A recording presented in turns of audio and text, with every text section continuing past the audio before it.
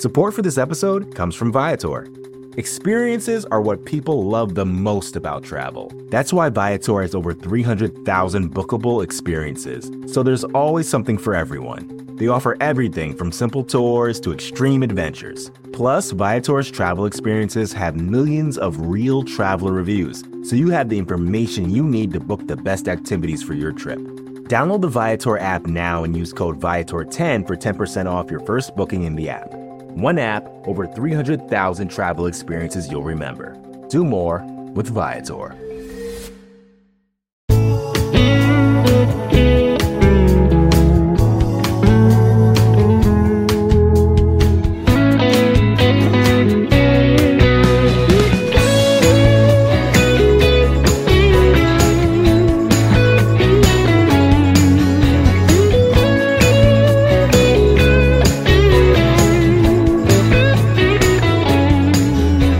Welcome to another episode of the Orange and Black Insider Bengals podcast. I'm Anthony Cosenza, and I am joined by my usual co-host, John Sheeran. John, Happy New Year. How are you, sir? Happy New Year to you as well. I feel like Bevo running out of that cage right up to Uga right now. I feel like I can run through a wall based on the past 3 days. Okay. I don't know if I got all that reference, but you can see the Texas mascot. He was like, "Oh, I got you." The cow, yeah. Oh gosh, yeah, that was brutal. Well, let's just start it off. Huge news, John. The Cincinnati Bengals lost to the Pittsburgh Steelers in Week 17. I'm just kidding. That's not the huge news, but that is news. But that's not what we're going to talk about tonight. We're going to talk about Marvin Lewis. Marvin Lewis is officially out as the Cincinnati Bengals head coach. And despite my little lack of humor there, we're going to talk about that. We're going to talk about some of the names linked to the Bengals, both inside and outside of the organization. A lot of intriguing names that are popping up.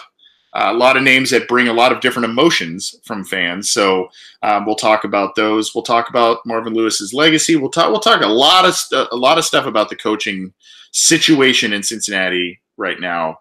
And we'll also be taking some questions at the end of the show. So you can leave those in the live YouTube chat. You can leave them in the comment thread at cincyjungle.com.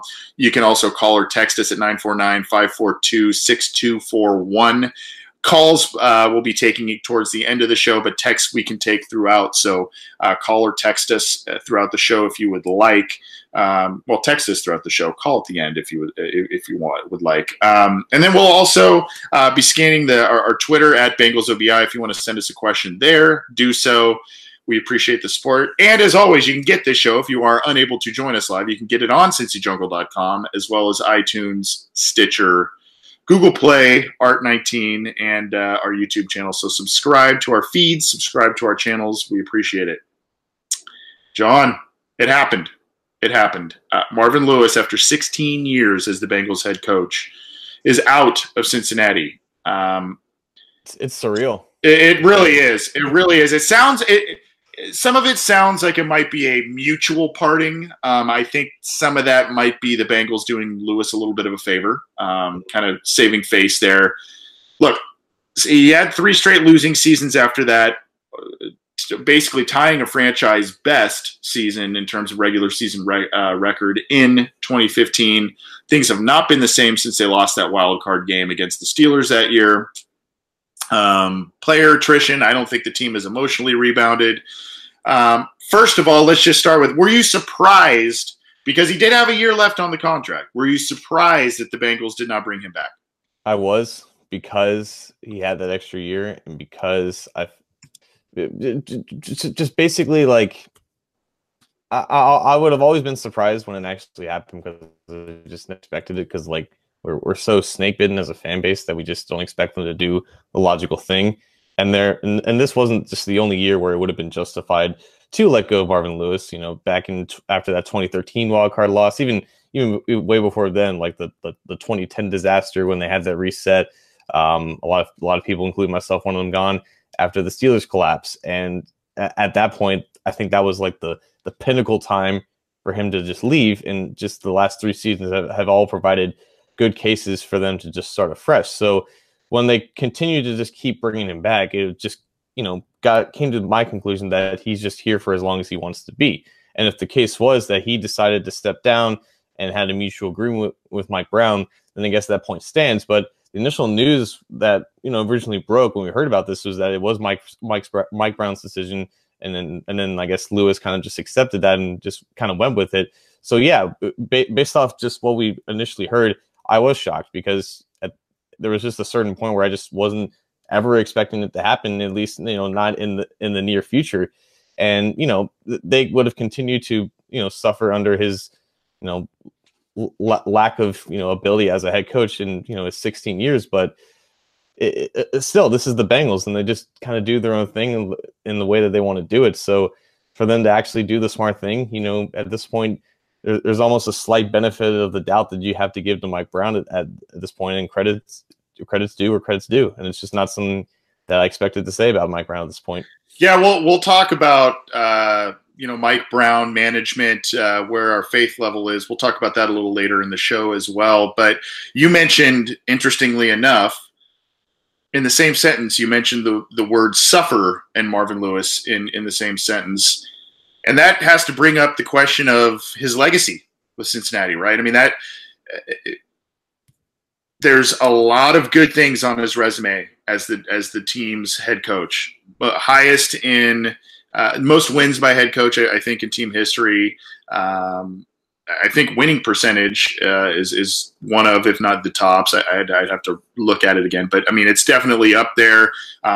7 Pro Bowl appearances. Like I said, he had that franchise-tying 12-4 record in 2015. So I mean, there's a lot of nice bullet points on his resume as the Bengals head coach, but there's also the 0-7 playoff record. We know a lot of the stuff. So John, what do you, in terms of his legacy, what do you think that is? And just before you answer, I just want to throw out a couple of other little caveats. You saw after the news broke about Marvin Lewis, Giovanni Bernard spoke to, I believe it was Bengals.com, saying basically some of the guys in the locker room viewed him as a father figure. You heard Chad Ochocinco say that on Hard Knocks and other stuff, other times. Vontaze Burfict had said that in the past, and then you get examples like Kat Terrell of ESPN Cincinnati talking, relaying a nice story with her, and obviously the impact Marvin Lewis had in the community. So I mean, that's the reason I bring all of that up, is because you got to take all of that into account, I think, when you talk about Marvin Lewis and the Bengals. There's no denying that at the end of the day, Marvin is a good guy. He's a good human being. And, most of the media, like Kat Terrell and the vast majority of his players, would have nothing but good things to say about him, because we all know him as a player's coach. We all know that he's grown, tight relationships with most of his guys. And that's why we've had a lot of, veterans and, second and third contract players come back to Cincinnati. And sometimes that was a benefit. Sometimes that was a detriment. But just naturally, when you have a guy for 16 seasons, most of the good gets overpassed by the bad if you just never succeed past a certain point. If you never eclipse if you suffer from the Peter principle, where you've maximized your ability and, you basically capped out as whatever position that you're holding. And he did that, like a handful of years ago. And the longer he stayed, the more you felt that the good was being overshadowed by the bad, because they were slowly devolving into the very thing that he brought them out of. And that's the one thing that a lot of his supporters would always defend him, saying if it wasn't for Marvin Lewis, the Bengals would still be, stuck in the 90s and be that team that was the Browns before the Browns ended up becoming what they were. So he definitely saved them from themselves.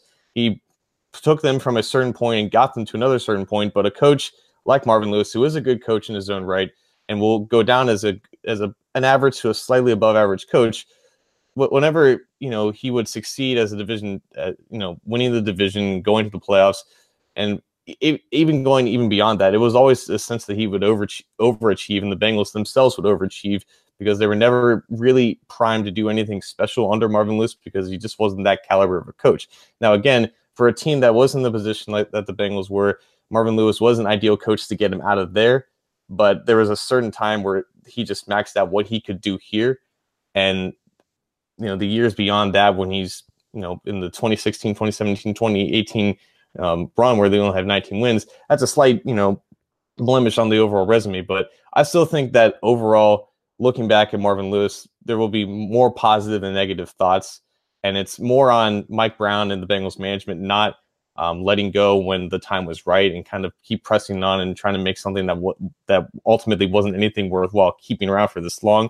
So I think overall Marvin Lewis's legacy, it will still be restored in good faith by the vast majority of just, logical Bengals fans like us. Yeah. To the first question I asked you in terms of were you surprised? I was a bit surprised. I thought that they would give him one more year, maybe get some of those guys back, get kind of the all-star assistant coach staff, the Vance Johnson, the Hugh Jackson type of thing, and make one more run at it, let him finish out his contract. So I was a little surprised, very un-Bengals-like, and I'm sure that was a very tough decision for Mike Brown to make. And like you said about the legacy, I think overwhelmingly, yeah, fans will be disappointed, but I think that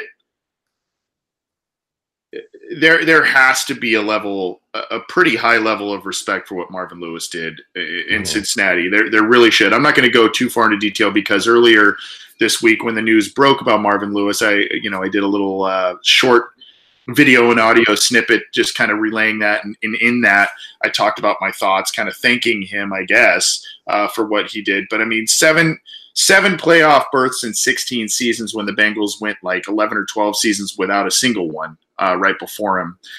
A lot of people publicly credited him for doing things, modernizing the Bengals. And there are what I worry about, and I think we can talk about this a little later, but what I do worry about is now the guy that supposedly, now we're not in those walls, but the guy that was supposedly, pushing that immovable object of Mike Brown to make some of these organizational changes. I mean, hell, we heard from TJ Houshmandzadeh before the season started about the jockstrap thing. Remember? I mean, and Hoosh had said that, Marvin came in and it was night and day basically by the time 2003, 2004, 2005 rolled around in what the team was doing, how it was operating. So what I worry about is now that guy is gone, that voice is gone. I worry that it's going to maybe start reverting to some of the old ways. And I don't. Now, today's NFL is much different. Parody's the name of the game, but I wonder what that's going to be like without that supposed voice in Mike Brown's ear to say, no, we're going to do it this way. No, we're going to do it this way. And that's what I worry about. But I mean, Marvin Lewis, I've been approached by a lot of people lately, John, who have said, that, Marvin's finally gone. Are you just excited? And I kind of say, if there was, my answer to them is, if there were two people that I would love to see win a championship in terms of their character and in terms of the men that they are, it would be Andy Dalton and Marvin Lewis. Unfortunately, I don't know that both men have the abilities as either a starting NFL quarterback or an NFL head coach. We know Marvin's already won one, but as a defensive coordinator, to win a championship. I just don't know, like you said, kind of good guy kind of takes you only so far, right? Right. And that's kind of been my answer to people. I'm sure you've been approached by people as well on this. Mm-hmm. And to your point about potentially reverting back to where they once were, I think in general, like just thinking about moving on past Marvin, I thought that once he's gone, they have to completely reset everything and take out all of his known associates, whether it be coaches and players, away from the organization to kind of distance themselves from him.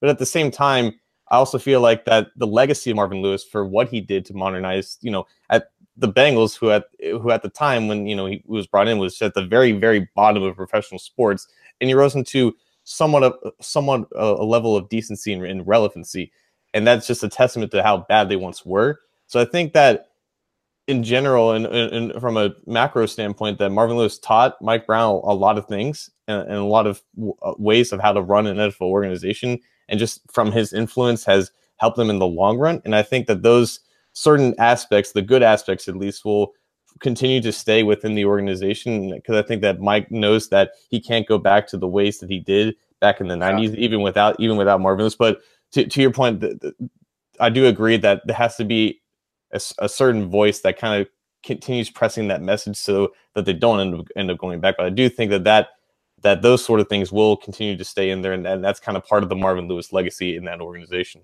Yeah, and I think the hope for Bengals fans and Bengals management, Bengals players, the hope is that Marvin's legacy, and there's nothing wrong with this, and Marvin's legacy is a guy that can turn an absolute garbage dumpster fire team into a competitive one, a guy who can build the foundation.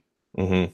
And then you bring in a new guy that maybe is a little better in game management, maybe is a little bit better, within practices, maybe isn't so hesitant, all the things we criticize Marvin about, isn't so hesitant to play the young guys over a veteran.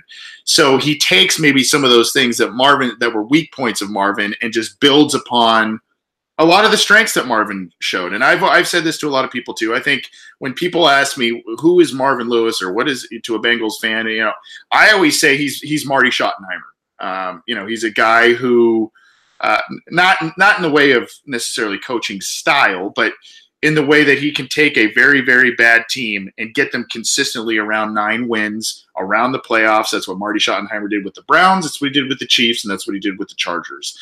Unfortunately, Marty was also known as a guy who could not win the big games, could not win the championship, and that's kind of where Marvin's at too with the Bengals. Right. I want to end on this segment on this question with you, John, because we asked this in a Twitter poll. Do you think that Marvin Lewis will get another coaching job this year? And in the poll, 59% said yes, 41% said no. A little closer than I thought it would be. But there's two schools of thought here, right? I mean, it's either, man, he's been working his ass off for this franchise, and you can see he's tired, man. Mm-hmm. He is tired, and he is tired of the criticism, tired of the questions about his job, security, all that kind of stuff. He's not really a young guy anymore. I think he's in his mid-60s. So on that stretch, he could be like, you know what, it didn't happen. Or do you see him maybe being an effective college head coach? Maybe he's, with this father figure type of stuff we hear, maybe he's got some gravitas there with college players. Do you see him maybe being a consultant, an assistant coach somewhere? Or is that kind of beneath him now that he has so much? You know what I mean? There's a lot of variables here.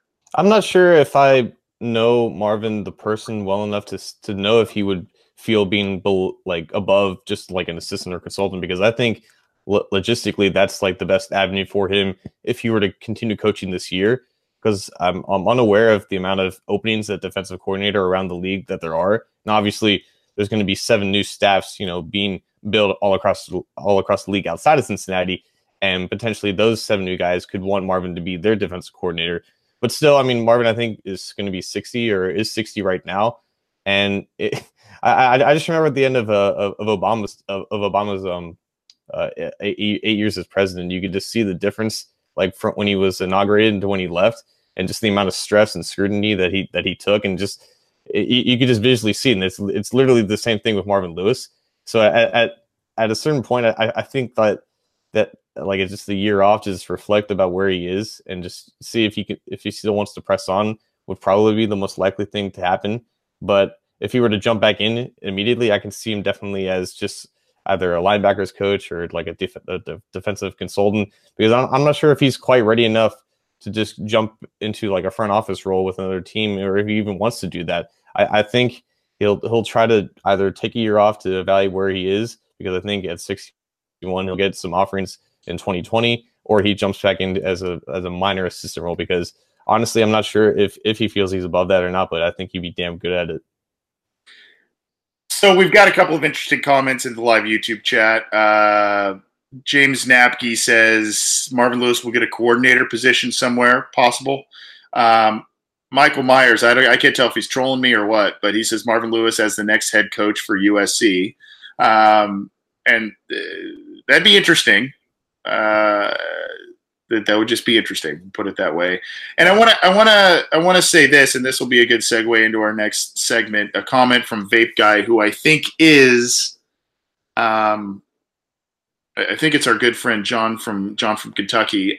He says credit Baker Mayfield for Marvin's firing. Mike Brown ain't going to be swept and trolled by the Browns. Plus, have you guys seen the PBS attendance? It's awful. So. Yeah, that's obviously kind of a factor. And if you saw a tweet from Kat Terrell today of ESPN Cincinnati, we're giving her a lot of tips of the cap today. So Kat's a good one. She does a good job. But we should get her on the show sometime. We should definitely try. Yeah, I don't know why we haven't done that. But at any rate, she put out a tweet saying that she's getting the feeling that the people within the walls of Paul Brown Stadium are very attuned to fan attitudes, especially about some of the coaching candidates that they are talking about interviewing that have gone out in the rumor mill. What are your thoughts on Marvin Lewis? You can get in touch with us in the live YouTube chat, as I mentioned, as well as the comment thread on cincyjungle.com. You can also call or text us, 949-542-6241, and we'll try and get you on the air there.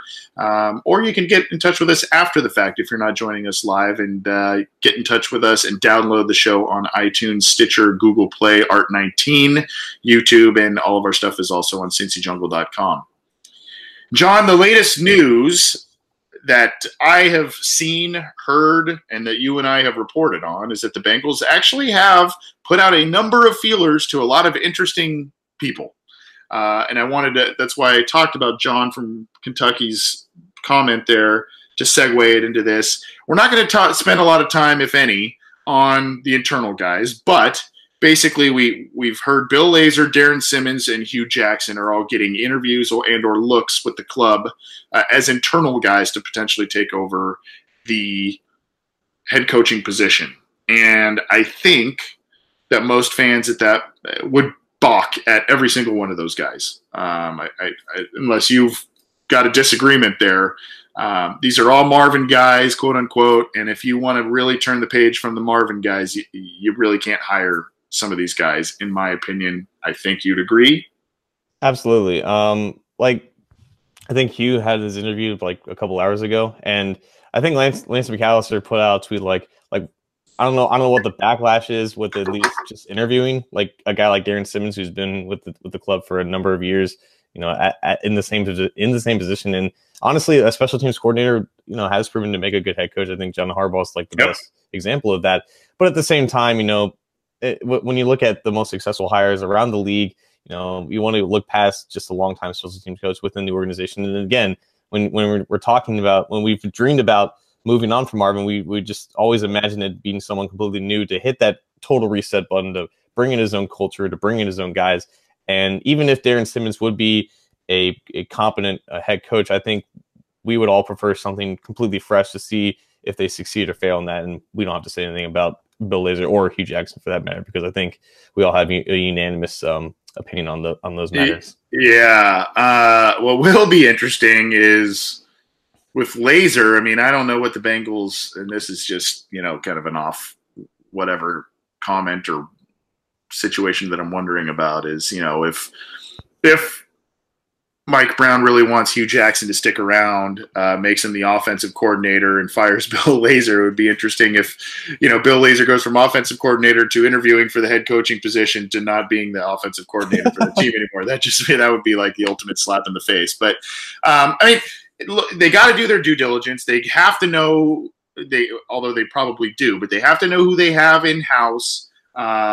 And, if there is a benefit there, it's knowing the culture, knowing the team, knowing the players on the roster and their strengths and weaknesses for each of one of those respective players. So there are some benefits there, but I think we're all in agreement that an outside hire, it worked last time with Lewis, right? I mean, that's not necessarily the exact way that everybody wanted, but that's that's what brought about a much better era of Bengals football than the previous one. So I think the outside hires are probably where everybody's leaning. So the rumors and or reported interest and or reported interviews from outside guys include Shane Waldron, who's the passing game coordinator of the Los Angeles Rams. They have reached out to Josh McDaniels to get permission for him. Obviously, the Patriots offensive coordinator. Have not. I don't believe they scheduled anything with him, but they've definitely. It's been reported that they want to interview him. Zach Taylor, who is another Rams product, the quarterback's coach of the Los Angeles Rams. They have an interview set up with him. They have an interview set up with Vance Joseph. They have an interview set up, I believe, for Friday with Eric Bieniemy. Of those guys, because we could go on and on about all kinds of different options at the college level and all kinds of stuff, and we'd take forever. But of those guys, is there one that you say, yeah, that guy? It's Bieniemy, and I'm intrigued by both Taylor and Waldron for their own specific reasons, but just for what we can rationally expect as fans of the organization that still operates mainly in just how they've had in the past. Bieniemy is probably the best guy because I think there was like his wife is on record for saying that she loves Cincinnati and that's friends here. Obviously, he has a history playing with the Bengals, but I don't think that matters as much. But there is some connection there with him. Marvin Lewis was a coordinator or was a defensive coordinator when he was hired by the Bengals, and Bieniemy has that coordinator experience, albeit for just one season. But the Andy Reid coaching tree is obviously very illustrious with Doug Peterson and Matt Nagy and even John Harbaugh again. McDaniels intrigues me, but I think he's going to probably have to wait a couple years to kind of restore his rep after what he did to the Colts last season. And again, both Taylor and Waldron intrigue me because I would be interested in diving into the McVay tree, but Taylor has just one season of coordinating, and it's for the Cincinnati Bearcats when they weren't really that good in 2016. And funny enough, Taylor was the guy that took over for Bill Lazor when Bill Lazor got fired in Miami. So he coordinated that offense for about 5 games, then moved on to Cincinnati, then went to Los Angeles. So I think a guy like Taylor is definitely an intriguing option because if you are going to look for the next McVay, you might as well go to the source. And McVay has been on record for saying that he's very crucial in their third down game planning. He's very not controversial in their game plan, but he's very very open-minded to his own kind of philosophies, and McVay values that a lot. So he's got a mind of his own. He's not just the guy that kind of follows what he says. But that's also Bieniemy. He doesn't call the plays for Kansas City, but he has a lot of influence in that offense. And I just think that based off a hire that they would make, that we would accept, Bieniemy's probably the best choice because he is the hottest name on the market right now, and they definitely need someone with an offensive focus because even though the defense was as bad as it is, we've always wanted the potential on offense to get a lot better, and definitely bringing in a guy who's an offensive mind would probably want a quarterback with a higher ceiling than Andy Dalton after working with Pat Mahomes for a year. Yeah, it's just a side, and I'm old enough to remember this, but when Bieniemy was with the Bengals, there's a little side note. He was a guy that was known as an absolute monster in the weight room. Just an absolute, I'm talking putting up hundreds and hundreds of pounds on the bench and just like an absolute monster. But he's a shorter, stockier guy, so you can kind of get the arms up quicker. But he was known to put up a lot of weight, and that was like one of the big things. One of the original muscle hamsters. Yeah, exactly, man. And in his playing days, he was a built dude. He's kind of let himself go a little bit, but that's okay. That's neither here nor there, except for maybe he can get in guys' faces in the weight room a little bit since he was a monster there. But are you concerned? Because you touched on it. Are you concerned that he has not called plays in an offense? He has 1 year of offensive coordinator experience at the NFL level, basically. Does that concern you? And if he is the guy, or, it sounds like he's your preferred guy, do you worry that he's doing this?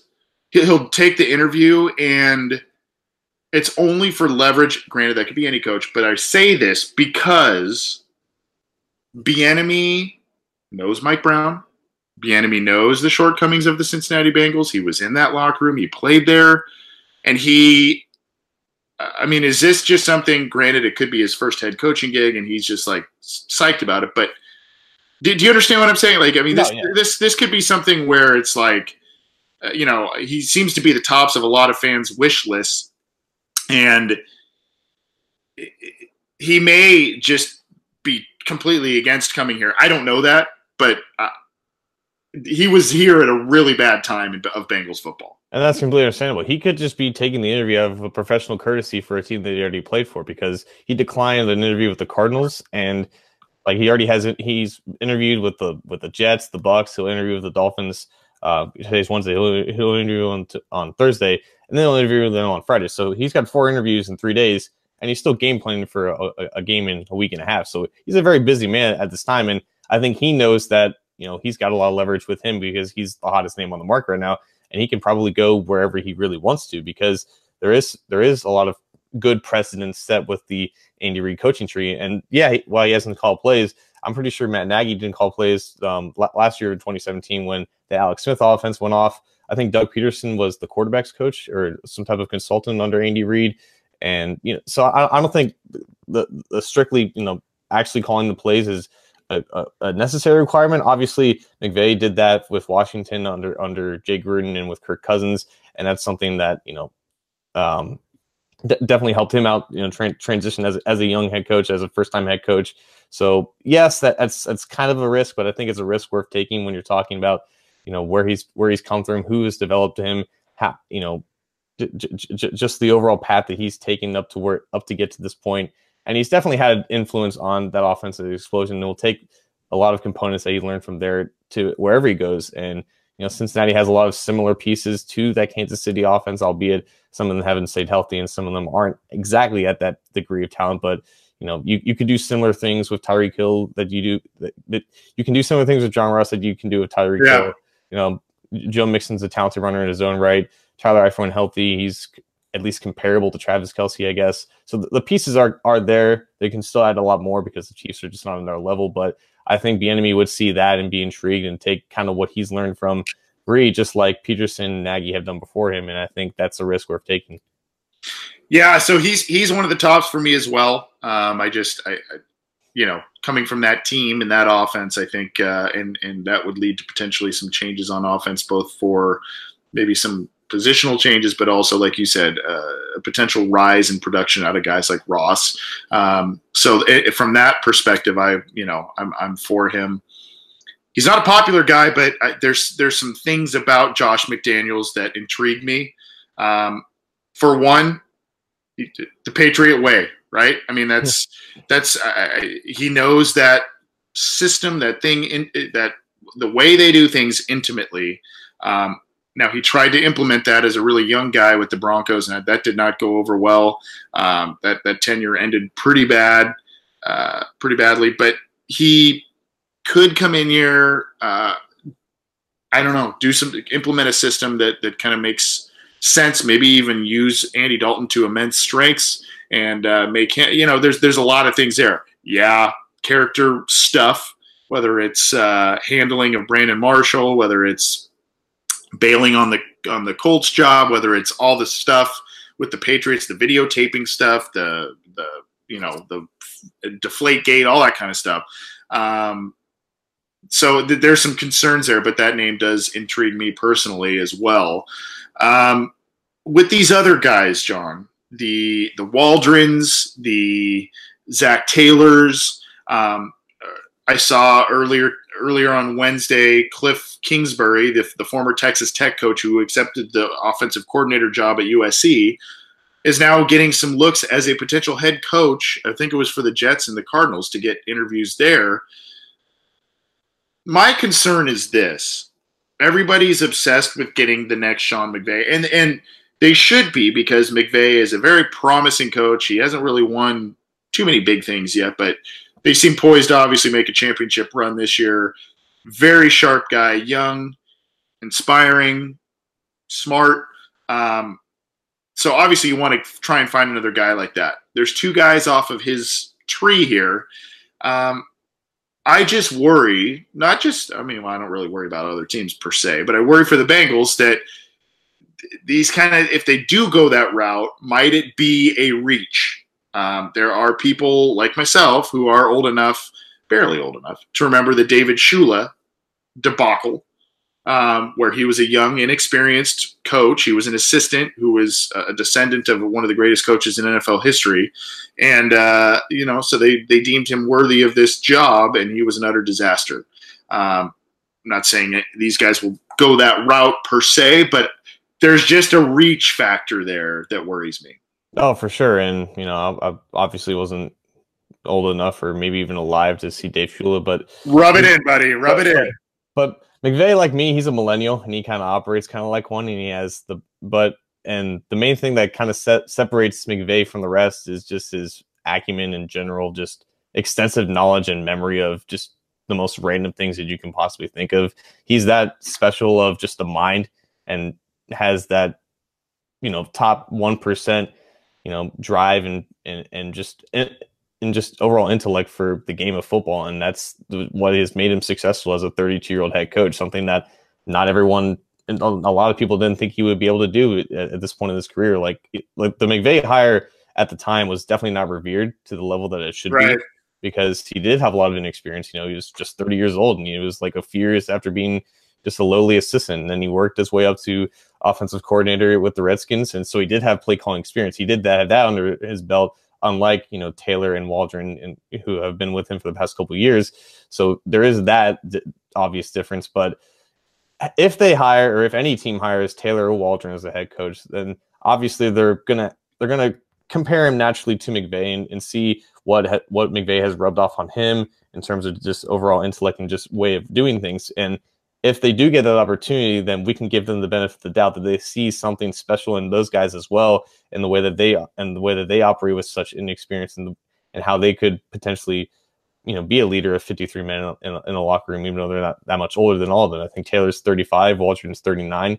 Both have been graduate assistants and worked their way up to, some minor role in running an offense. So definitely going to be a risk, because they don't have that factors that McVay has. We don't know, personally what these guys are and what kind of major coaches they would be.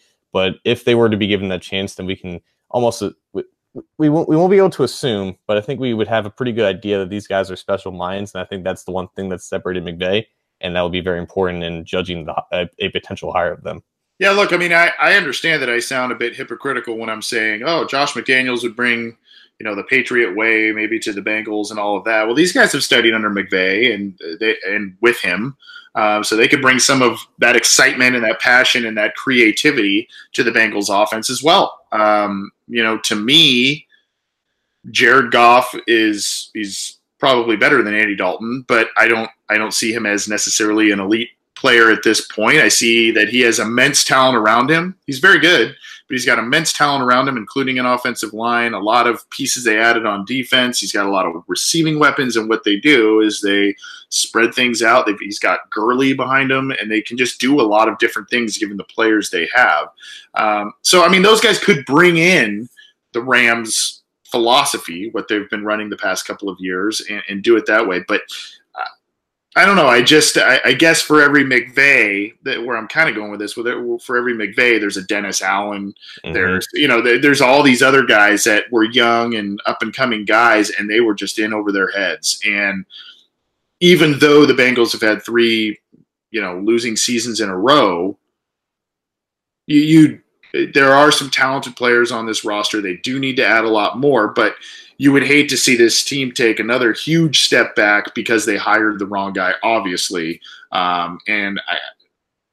This is a tough decision for the franchise to make. And, the wrong decision here, whether it's one of these Rams guys, and I don't want to just pile on those guys.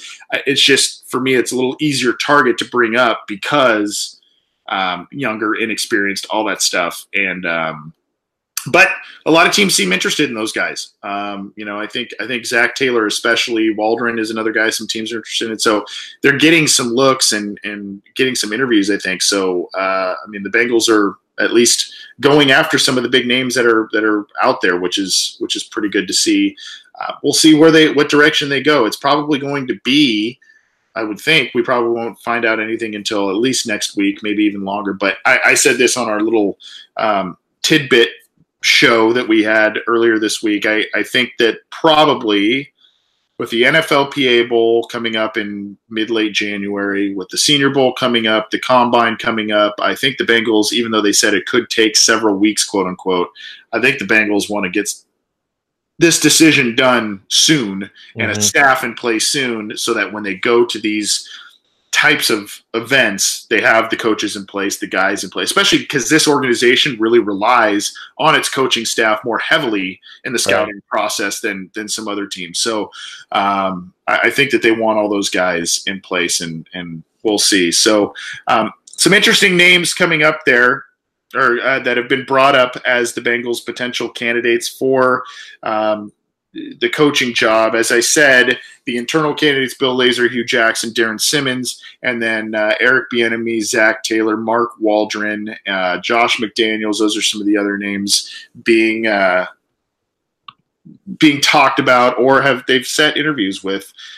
So again, I don't expect. Maybe by next week's show, we could have some form of news in terms of who the Bengals will bring as head coach, but I don't know if it'll even happen then. We'll see. This is the Orange and Black Insider Bengals podcast. I'm Anthony Cosenza. He's John Sheeran. You can get this show on iTunes, on Stitcher, on Google Play, on Art19, and YouTube, and CincyJungle.com. We're going to get to a segment in just a second, but we've got a call on the line. Hi, this is the Orange and Black Insider. Who's this? It's John from Kentucky. Happy New Year, Anthony, and Happy New Year, John Sheeran. Happy New Year, sir. Good to hear from you, sir. I'm sure you, knowing you as long as I have, John from Kentucky, I would assume you have to be absolutely ecstatic with the Marvin Lewis news. You know, my son texted me that morning and said the Marvin Lewis era has ended. And I texted back, what do you mean?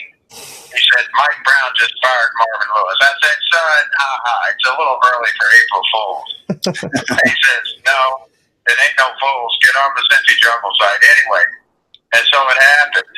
And, yeah, I was ecstatic, and I texted some of my fellow Bengals fans, and they couldn't hardly believe it. And, you know, we've been watching this team for a long time. And, yeah, I was ecstatic. But then, you know, when I calmed down and I took a realistic look at the situation, and you had just mentioned this comment earlier that I typed, yeah, and Baker Mayfield, the Browns, he was trolling us, not just you, but really the whole Bengals team. The Browns said they would stop us, and they did it. All the empty seats at Paul Brown Stadium. Now, Mike Brown does tolerate a lot of things, but you do know the history of Mike's father, Paul Brown, and the Cleveland Browns, correct? He was fired. He was devastated over that. You know that, correct? Oh yeah, absolutely. Yeah, I mean, he started the team, and then Modell came in and basically pulled the rug out from under him and fired him. Yeah. Yeah, and that happened, you know, a long time ago in the 1960s.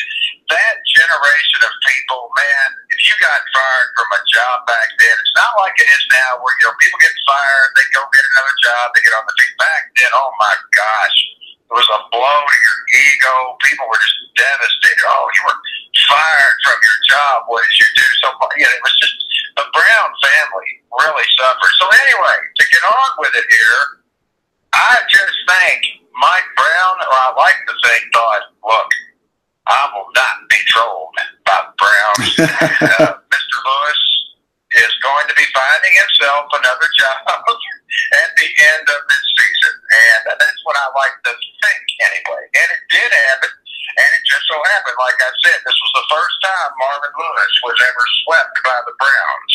Mm-hmm. And he's no longer coaching with the Bengals now. Yep. And I appreciate you letting me make that point. Yep, absolutely, John.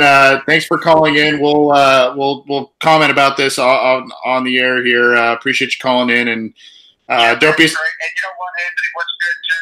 We finally have something new to talk about. The same old stuff. Tell me about it. Yes, and I hope this new coach, whoever it is, I just hope he motivates the team to play. Cincinnati has good players, and they're in better shape now than they were Yeah. have more talent.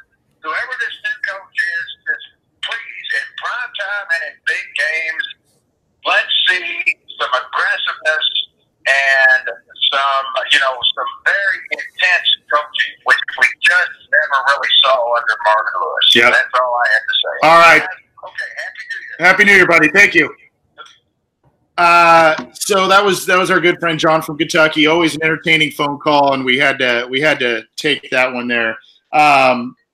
Any thoughts? Any additional thoughts, John, about what John from Kentucky said about the? Obviously, we talked about this previously about how the Browns game may have weighed heavily on the decision in terms of potentially bringing back Marvin Lewis, and the Bengals utterly failed in both of those games. Well, first of all, it's 2019, and I think we should finally on the show put this part of the show as the John from Kentucky segment, because it's just a weekly tradition at this point. So, John from Kentucky, shout out to you. We should definitely try to name this segment after you now. But yeah, it was something that I thought about after they lost that second Browns game. Like, I know Mike Brown is not okay losing to the Browns because of the history, but I just wasn't sure if he was capable enough of doing the right thing and, doing the one thing that a lot of us wanted him to do for so many years. And so it was like, it was just the unstoppable force meeting the unmovable object in my mind when I was thinking about Mike Brown's thought process. And I guess one side just kind of overpowered the other one, and it ended up being the logical and right decision. So kudos to him again for just doing that. But I guess it really speaks to a testament about how much that loss kind of impacted him. And I think that's something that should be worth, celebrating. And I guess when you hold, Mike Brown to such a low standard that we do. And that makes sense to me. Makes sense to me as well. Like I said, and John brought up a good point. John's a longtime Bengals fan, and like he said, the Bengals, it's just kind of unacceptable to, especially in Mike Brown's eyes, it's kind of unacceptable for the team to lose to the Browns in the way that they did, to get swept in a season by the Browns. Now the Bengals have lost, I think, some back-to-back games, but it was like, one game in one season and then the first game of the next season. So they weren't, I guess that's a sweep in a way, but not really, because it's not in the same season. But it's the first time it had happened since 2002. And we all know that 2002 was one of the worst seasons in Bengals history. Before we get to our next segment and maybe a couple of other listener questions towards the end of the program, we've got another regular caller here. It's Terrell giving us a call. Terrell, how are you, sir? How did you take the Marvin Lewis news? I was happy for like 5 minutes, and then after about a while, you think about it, though, he will be missed now a lot. Yeah. You know what I mean? Yep. But other than that, though, Marvin was just old-fashioned, though.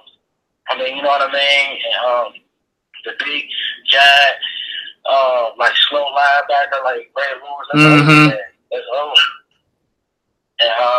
And on top of that, though, I do want an offensive line coach, and I want a new guy, like a fresh new guy too.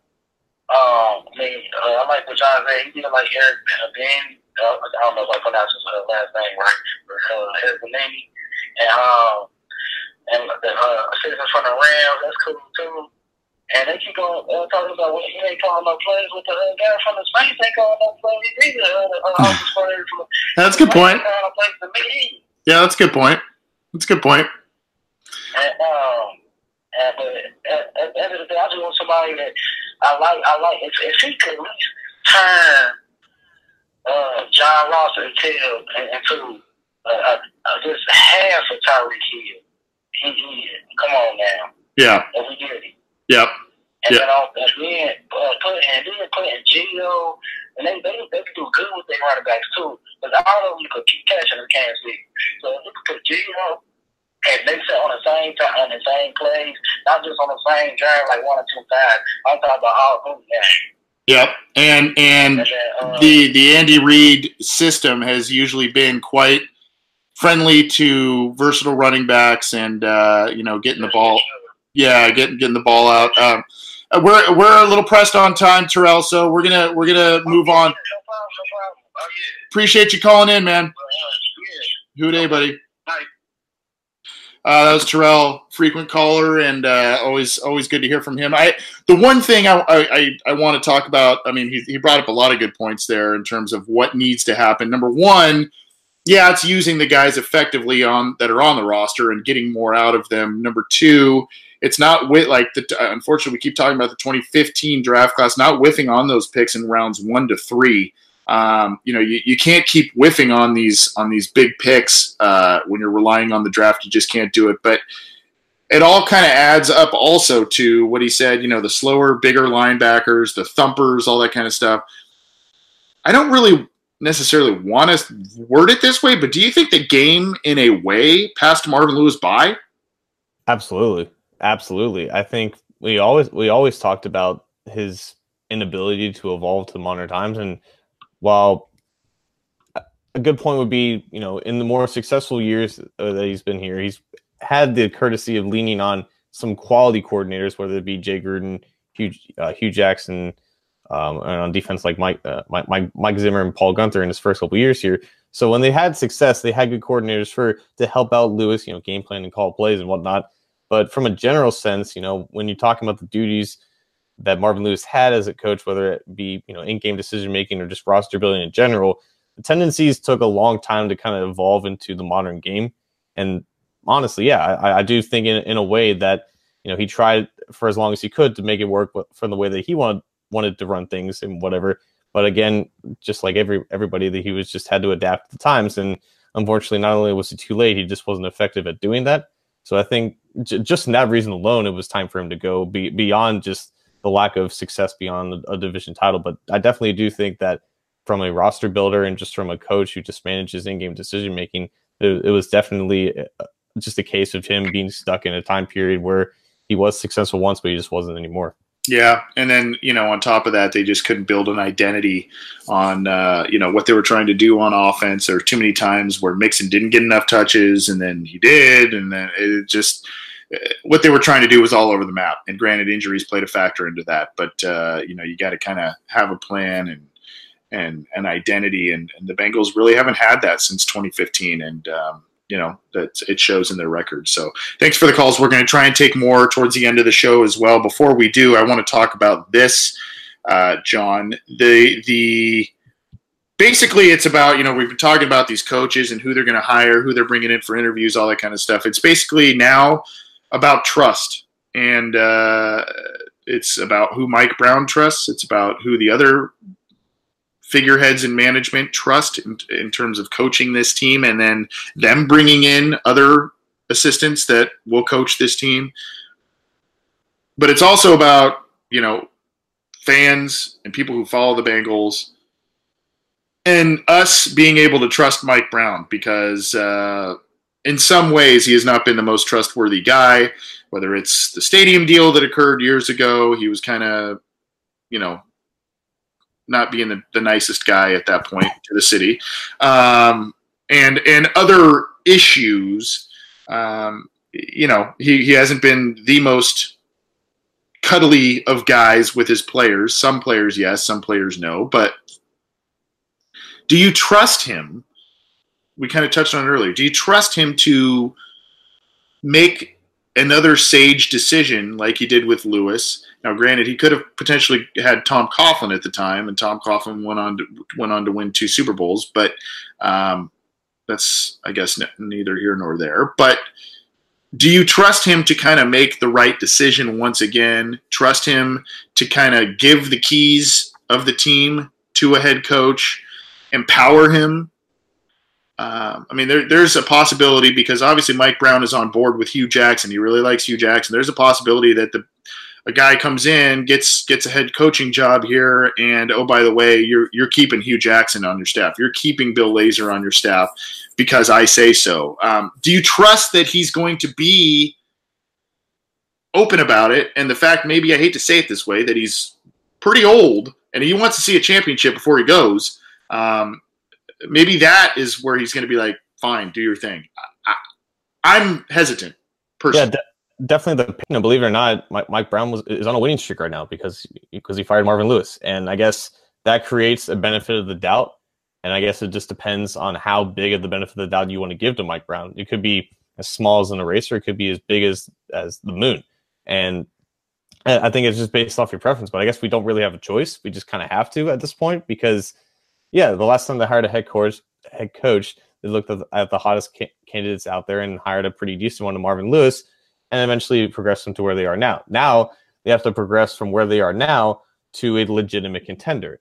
And that's going out and getting another high-profile head coaching candidate to do things his own way and to eventually, establish a certain amount of power in the organization. None of us really expected this day to actually come, but now that it does, you have to kind of just sit back and think maybe he's just going to do the thing that he did last time and just go out and get the best guy available. And a lot of the perception now is that they just hire from within, but that was just with Marvin Lewis and promoting his assistants to kind of keep the thing going that eventually wasn't going to turn into anything bigger than what it already was. But now this is a whole new different thing. Is as much as maybe we don't want to admit it or don't want to accept it because we don't want to get disappointed again, this is a whole new transition that they haven't experienced since 2002, 2003. So yeah, I think there is a benefit of the doubt that you have to give Mike Brown at this moment. And until he screws up, there is a historical precedent that we can look back on and kind of have some glimmer of confidence. But again, like Terrell mentioned, after the first 5 minutes of realizing that Marvin Lewis is gone, there was a certain level of fear that kind of just sat with us because where did we go from here? Because we haven't seen this in 16 years and we don't know if Mike Brown is going to do the same thing that he did last time, even though that's the right thing to do. So there's a lot of uncertainty here, and it just really depends on, how much of your excitement from Marvin Lewis's departure kind of carries over to your overall trustworthiness of him to make the right decision going forward. Jason Von Stein in the live YouTube chat earlier said, "Can you imagine if Mike Brown hires an iPad and a trench coat? That would be that's pretty funny." I'm hesitant, man. There are still some things that this organization does or does not do that is not the norm for championship football. It's just not the norm. I probably sound like a broken record, and everybody who's read my stuff or has listened to this show or other shows I've been on for years, I've been a big outside free agency guy. I hate to sound like, keep talking about it ad nauseum, but it's kind of true. They don't do enough in outside free agency, and they're not aggressive enough in the draft, and they don't, there's other shortcomings internally in terms of, if you want to do the indoor practice facility thing, if you want to have other beefs, there's stuff that they should do, that they should have, and they do not do it. So, and that's squarely on the decision of the owner. And he has made that clear. He doesn't believe that there's much of a use of an indoor practice facility to build one of those. He's made it clear that they like the draft and develop strategy. I don't know. And we've seen also the other thing, and I think you touched on it, John, is the loyalty aspect that he already showed to Marvin Lewis. And does that trickle over into some of these guys internally who are getting head coaching interviews for the team? You said this a couple of shows ago, John, and I'm just going to reiterate it, but if you are going to move on from Marvin, completely move on from him. Yeah. I think, and I don't want to steal your thunder by saying that, buddy, but I think that I wasn't the first. Well, I just think that you got to completely move on. And I don't think now whether that includes the quarterback or other players, that's one thing. I don't know. But I mean, in terms of staff and hiring one of these guys that is a Marvin guy, I don't see the point. Yeah, me neither. And it's completely fair to be hesitant because it's like pulling teeth with this team. Like as soon as you think they're about to turn the corner, they kind of take 2 steps back and put you right back down in the dirt. And that's always going to be the fear when you have a guy like Mike Brown running the show. But again, he is 83 instead of 67 at the time that he hired Marvin. He has seen the steps that this team is taking over Marvin's tenure. So I think even for a guy that's as incompetent as he is as an owner, I think he has to realize that there are certain future steps that he needs to take. And now he has a little bit more of a support group in the Blackburns, and even Duke Tobin for that matter, just from running the football show and operations and things. And yeah, there'll always be that those aspects that we always want him to do more of, being in a small market and just coming up to the basic level of franchise competency as other average NFL organizations. And that'll always be a thing with him. And I still don't think that he's a good owner, even though he did the thing that we always wanted him to do. But yeah, I just even giving Hugh Jackson an interview kind of just pissed me off, because it just felt like he hasn't learned anything from that, and just hasn't really been. And maybe he is as tone deaf as we think he is, but again, there are people that will say that they did this last time, and we should trust that they're going to at least try to do it again. And if it doesn't happen, then we can proclaim that we're right. But it's just, honestly, it just feels like a leap of faith. I mean, I would prefer to just them have stuck with Marvin for another year if they're going to go the Hugh Jackson. Yeah. I mean, you might as well have just kept Marvin, tried to load up at the assistant coach level. I don't know if I feel that strongly about Vance Joseph on that front as I do Hugh Jackson, Bill Lazor, Darren Simmons. But I still have that feeling. It's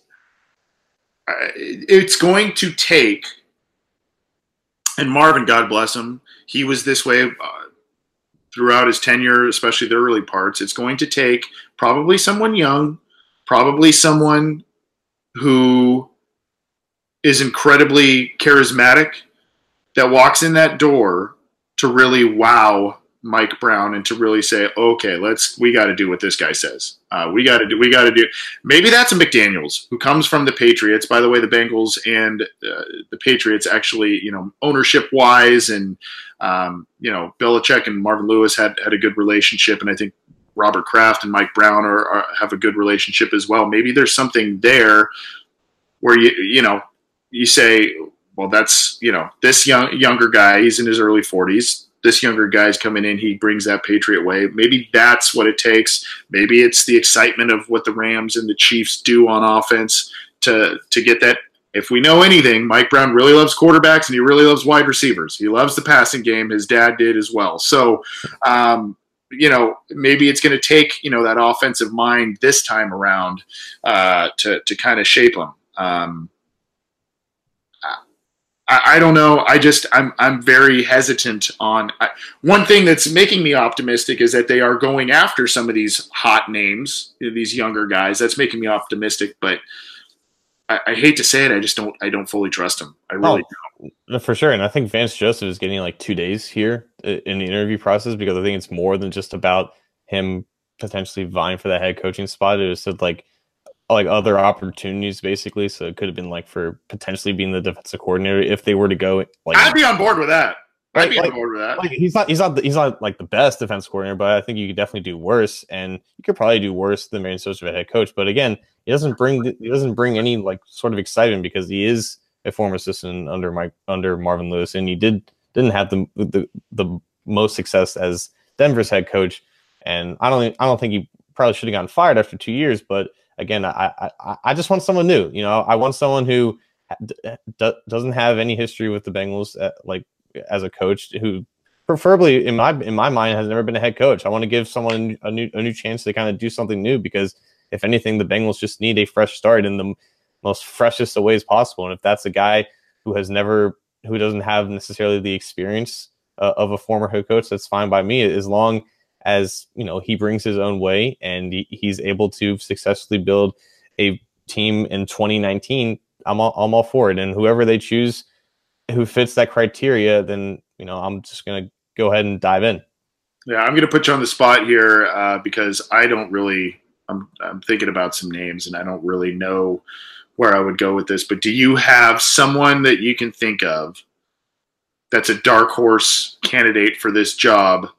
That is not either the team has not reported interest, asked permission to interview, or have set up an interview. Is there anybody in mind? I mean, if you don't, that's fine, but because I'm putting you on the spot. But do you have a dark horse candidate that's like, ooh, maybe this guy can, whether it's a retread guy, I don't know.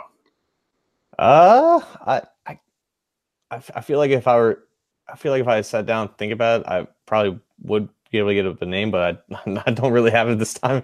I don't know, because initially I would think of maybe someone from the college ranks, because they don't normally hire guys straight out of college, but like the Jay Gruden hire comes to mind as someone that not a lot of people expected, because he came out of the the CFL or Arena, I think. Yeah. The Arena League, and I think a lot of people at that time wanted like his brother to potentially come on. So Jay Gruden was definitely a surprise, and I think that they do some decent research in terms of finding at least assistants in that mind. So if not one of these Rams guys, I think they'll look at other successful offenses like maybe somebody else from Reed's staff on the Chiefs, or maybe even someone else from the Patriots. I think that they're looking in the right spots, and they're asking for the right kinds of people.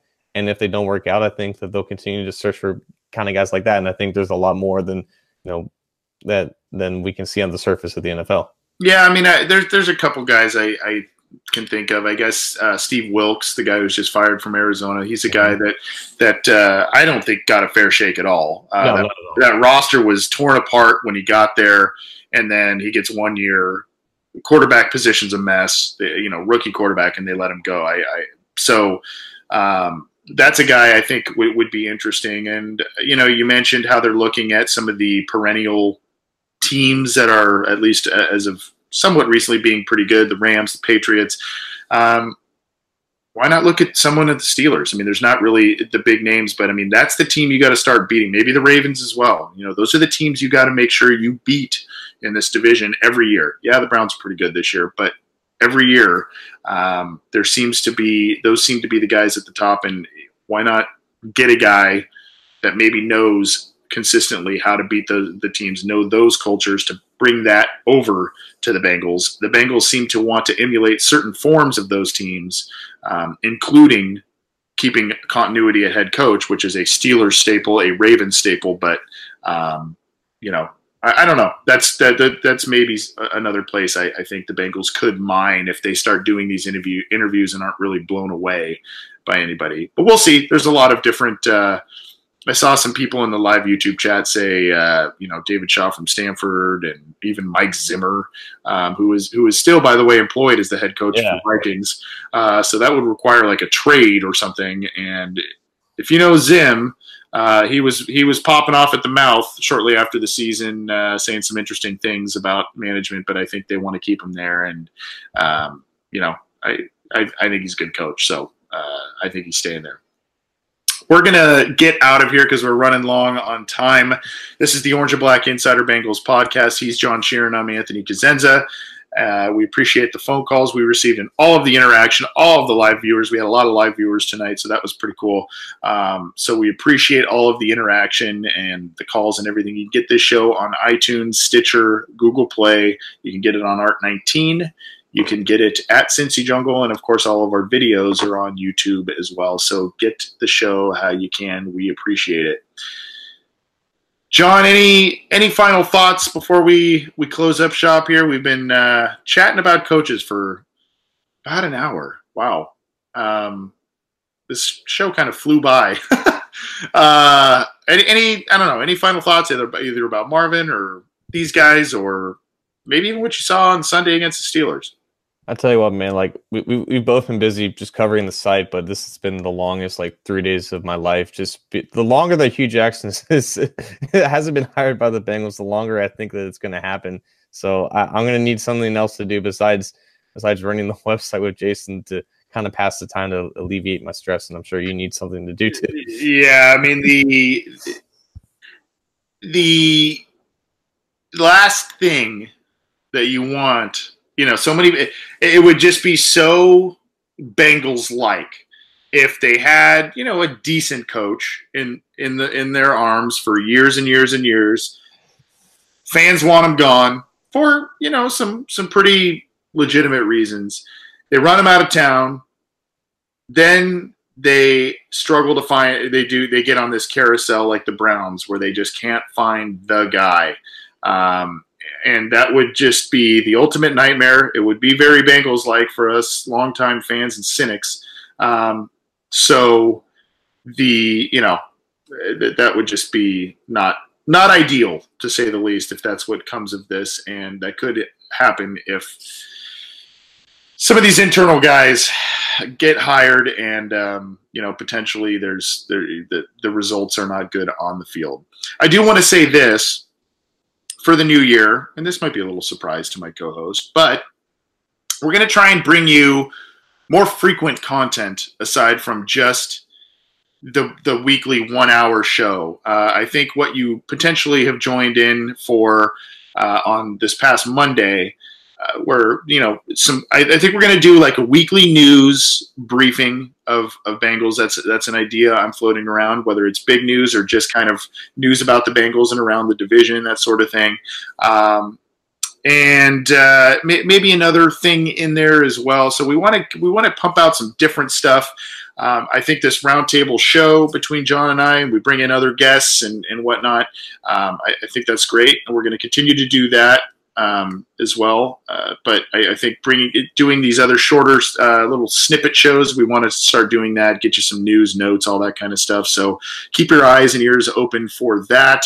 We're going to try and get, per the request of the fans, we're going to try and get some more guests, whether it's from other teams, whether it's former Bengals, current Bengals, that sort of thing. We're going to try and get more of that. We had some high-profile ones towards the beginning of the season this year, and Anthony Munoz and Willie Anderson. Then as the season got going, we just put the pedal to the metal, and we didn't get too many other actual Bengals players. So I have some in mind. I don't want to say on the air and overpromise and underdeliver, but we'll try and get that.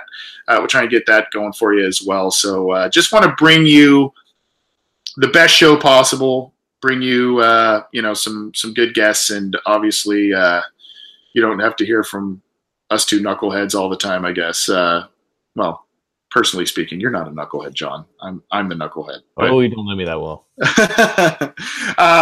But that's just a little side note for everybody who watches this show and downloads it regularly. We're going to try and get some different stuff going for the new year, something we want to do and help build the show, round it out a little bit, I think, and we'll keep doing that. So pay attention for that and get them on the channels that we mentioned earlier.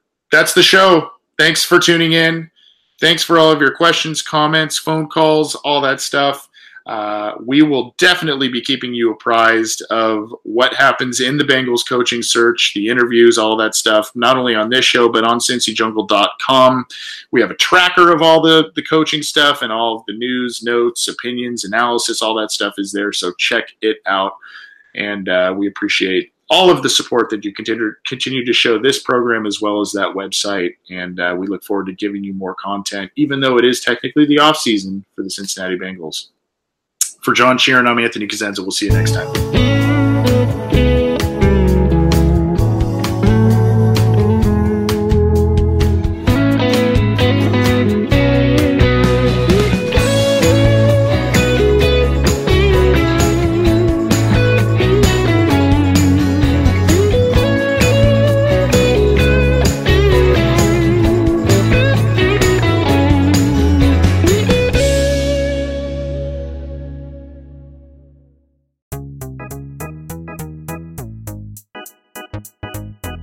Hey, I'm Anil Dash, and I'm the host of a new show called Function from the Vox Media Podcast Network and Glitch.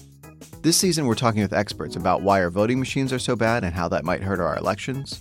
We'll also talk with an animator to find out how popular dances from the real world end up in video games. And we're going to tackle the biggest question in tech.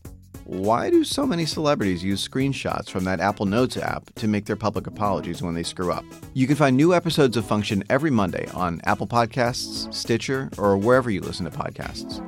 And thanks to Microsoft Azure for sponsoring Function.